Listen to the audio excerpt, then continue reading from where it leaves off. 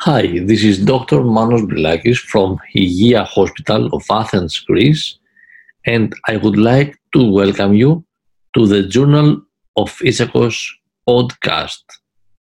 The latest issue of the Journal of Isakos contains the following articles. The first one is the editorial written by Professor Nick Van Dyke, Chief Editor of the journal. The title of this article is Treat Your Patient and Not His MRI. In this article, the author wants to give food for thoughts, describing the possible problems that an unuseful treatment can provoke. Considering also that there are benign incidentalomas, which are the incidental findings in imaging and can be found up to 7% of total body scans. He proposed to follow the basics of the medical science, which are to listen to the patient and to examine the patient. Every patient is unique. The problems are similar, but patients have different needs, different potential, and different motivation. So, the conclusion is that it's better to treat the patient and not his MRI. Professor Van Dyke, what do you want to highlight with this editorial? Hello from Amsterdam, and thank you, Emmanuel, for your question. And what I want to highlight with this editorial is the importance of history taking and physical examination. And we all know that by listening carefully, the patient will tell us the diagnosis, and the MRI is just to confirm or reject the initial diagnosis, or maybe we better should call it working hypothesis. I believe that we need to make our patients aware not to do just the opposite and take the MRI as a starting point and just rely on the outcome of the MRI.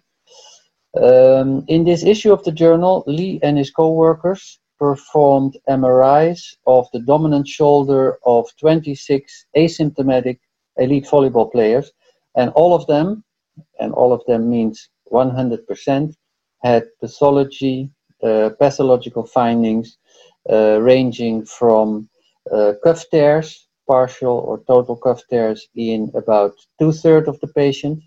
Almost all of them had tendinopathy, and labral tears and fraying of the labrum was present in about 50% of these 26 elite volleyball players. And again, none of them had complaints.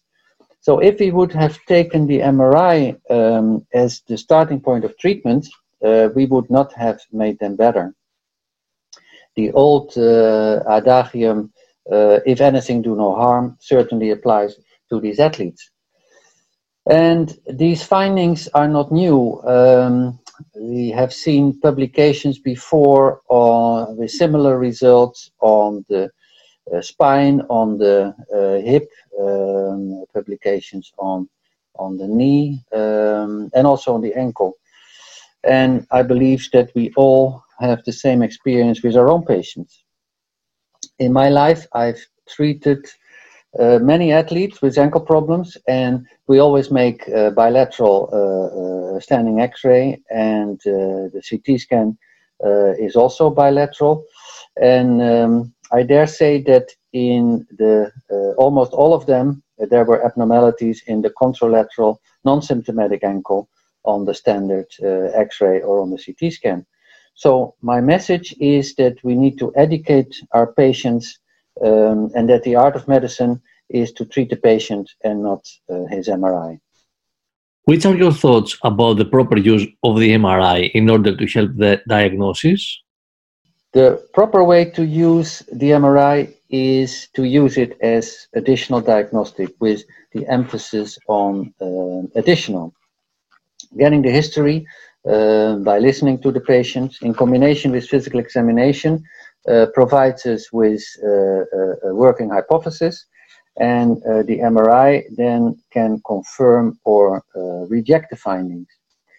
If the MRI shows something unexpected, then we must go back to the patient, question him or her again, perform additional physical examination, and check whether the patient's complaints can be attributed to these unexpected findings. If so, then we have to adjust our initial diagnosis, and if not, then just don't treat them, leave them alone. Do you have any additional comment? Abnormal MRI findings in the asymptomatic patient is not just restricted to athletes. And the older you get, the more normal it is to have an abnormal MRI, an MRI with pathologic findings. I recently read an article from Barrett. It was published in the Journal of Shoulder and Elbow Surgery, and they performed bilateral MRIs in 120 individuals with unilateral shoulder pain. And the outcome of their study was that most abnormal MRI findings were not different in frequency between the symptomatic and the asymptomatic shoulder. Isn't it interesting? You have a patient in front of you with unilateral shoulder pain. You make an MRI of both shoulders, and both shoulders show approximately the same pathologic findings. I believe this all should make us humble. Treat your patient and not his MRI. Thank you, Professor Van Dijk, for your comment. In the part of the original research, 4 articles have been published. The first one is a prospective cohort with level of evidence 2. Its title is Novel Patient-Specific Visual Analog Survey is validated in patients treated with collagenase injection for Dupuytren disease. Written by Steven Lehman, Jamie Kochov, Hisa Hidaka, Quinn Tran, Naomi Roselar, Norimasa Nakamura, and Robert Hotchkiss. The authors developed and validated an electronically administered patient-specific visual analog survey in order to evaluate changes in hand function after treatment with injectable collagenase Clostridium histolyticum for the management of Dupuytren's contracture. They found that this survey is more responsive than Quick does. It is simple and helps to assess a large number of patients. The second one is the editor's choice, and his title is Shoulder MRI in Asymptomatic Elite Volleyball Athletes Shows Extensive Pathology. It is written by Christopher Lee, Nicole Goldhaber, Shane Davis, Michelle DeLay, Aaron Block, Jill Wuzmek, Emily Lee, Robert Lee, and William Stenson. The authors examined 26 asymptomatic elite volleyball players, men and women, and they also had MRI of their dominant shoulder. Even they were asymptomatic, in 100% of their MRIs, pathological findings was found. These findings also support the conclusion of the aforementioned editorial article, that is, treat your patient and not his MRI, adding to it the phrase, especially if he is a professional volleyball player. The third one is a level 4 retrospective case study entitled Biplanar Ascending Opening Wedge High Tibial Osteotomy Increases TTTG distance and decreases patellar height. This article is written by Alexandre Mestimer, Jacob Ackerman, Gergo Markeli, Takahiro Ogura, Juan Pablo Zicaro, and Andreas Gomoli. The authors studied 26 patients retrospectively, and they depicted that this procedure lateralized the extensor mechanism of the knee. Thus, patients with medial patellar facet chondral defects may benefit from this procedure, but patients with lateral patellar facet cartilage damage may see their symptom to be exacerbated.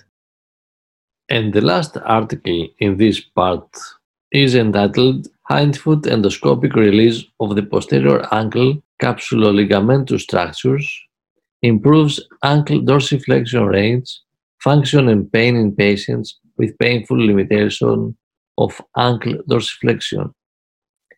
It is written by Benjamin Hickey, Michael Dalmau Pastor, John Carlson, and James Calder.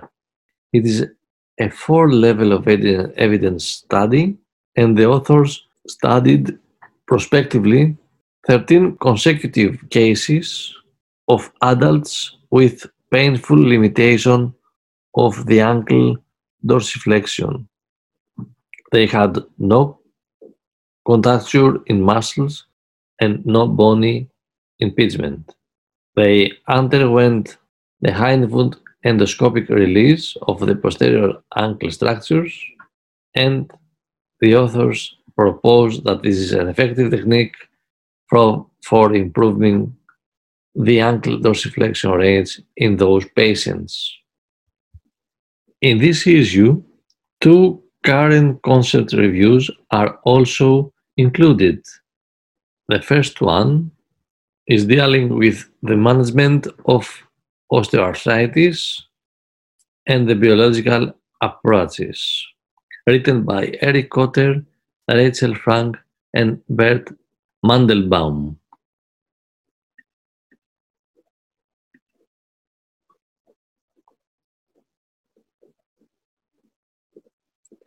Osteoarthritis, it's a major problem causing disability and decreasing the quality of life. So many treatment options have been tried for its management. Orthobiologics try to find their indication and their position in the management of osteoarthritis. This article is reviewing the current evidence of orthobiologics for the treatment of osteoarthritis, as well as recent statements made by study groups on this important topic, and tries to clarify or helps the reader to understand the current concepts. The second one is dealing with the current evidence around patellar tendon graft selection for anterior cruciate ligament reconstruction for high-risk patients, written by Jerome Mergier, Donald Hanson, Mark Clatworthy.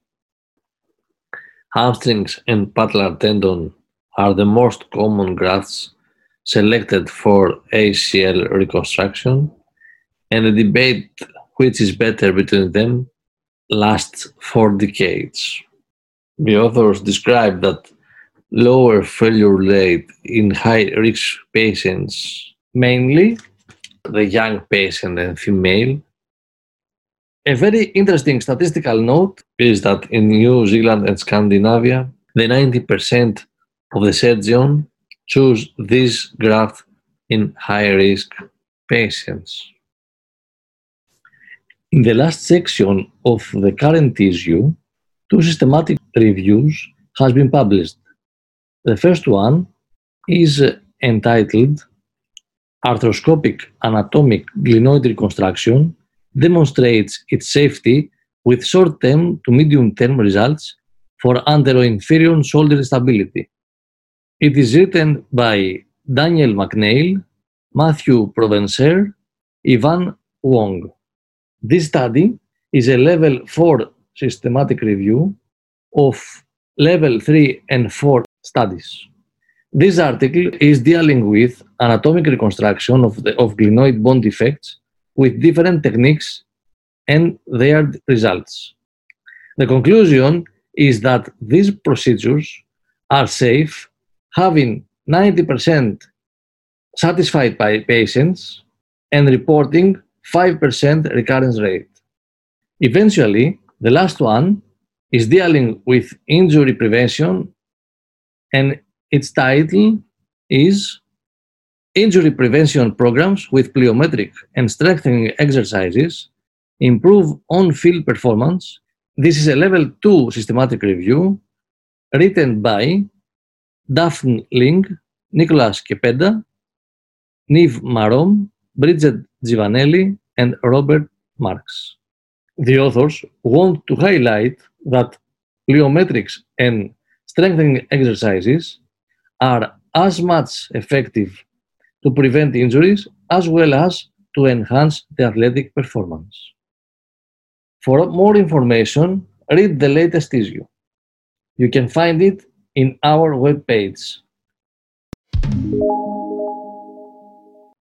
You are encouraged to post your comments in social media, Facebook and Twitter page. This is Dr. Manos Brilakis from Υγεία Hospital in Athens, Greece, on behalf of Journal of Physakos. Goodbye to everyone. See you next time. The views expressed in this podcast do not necessarily represent the views of the Society or the journal.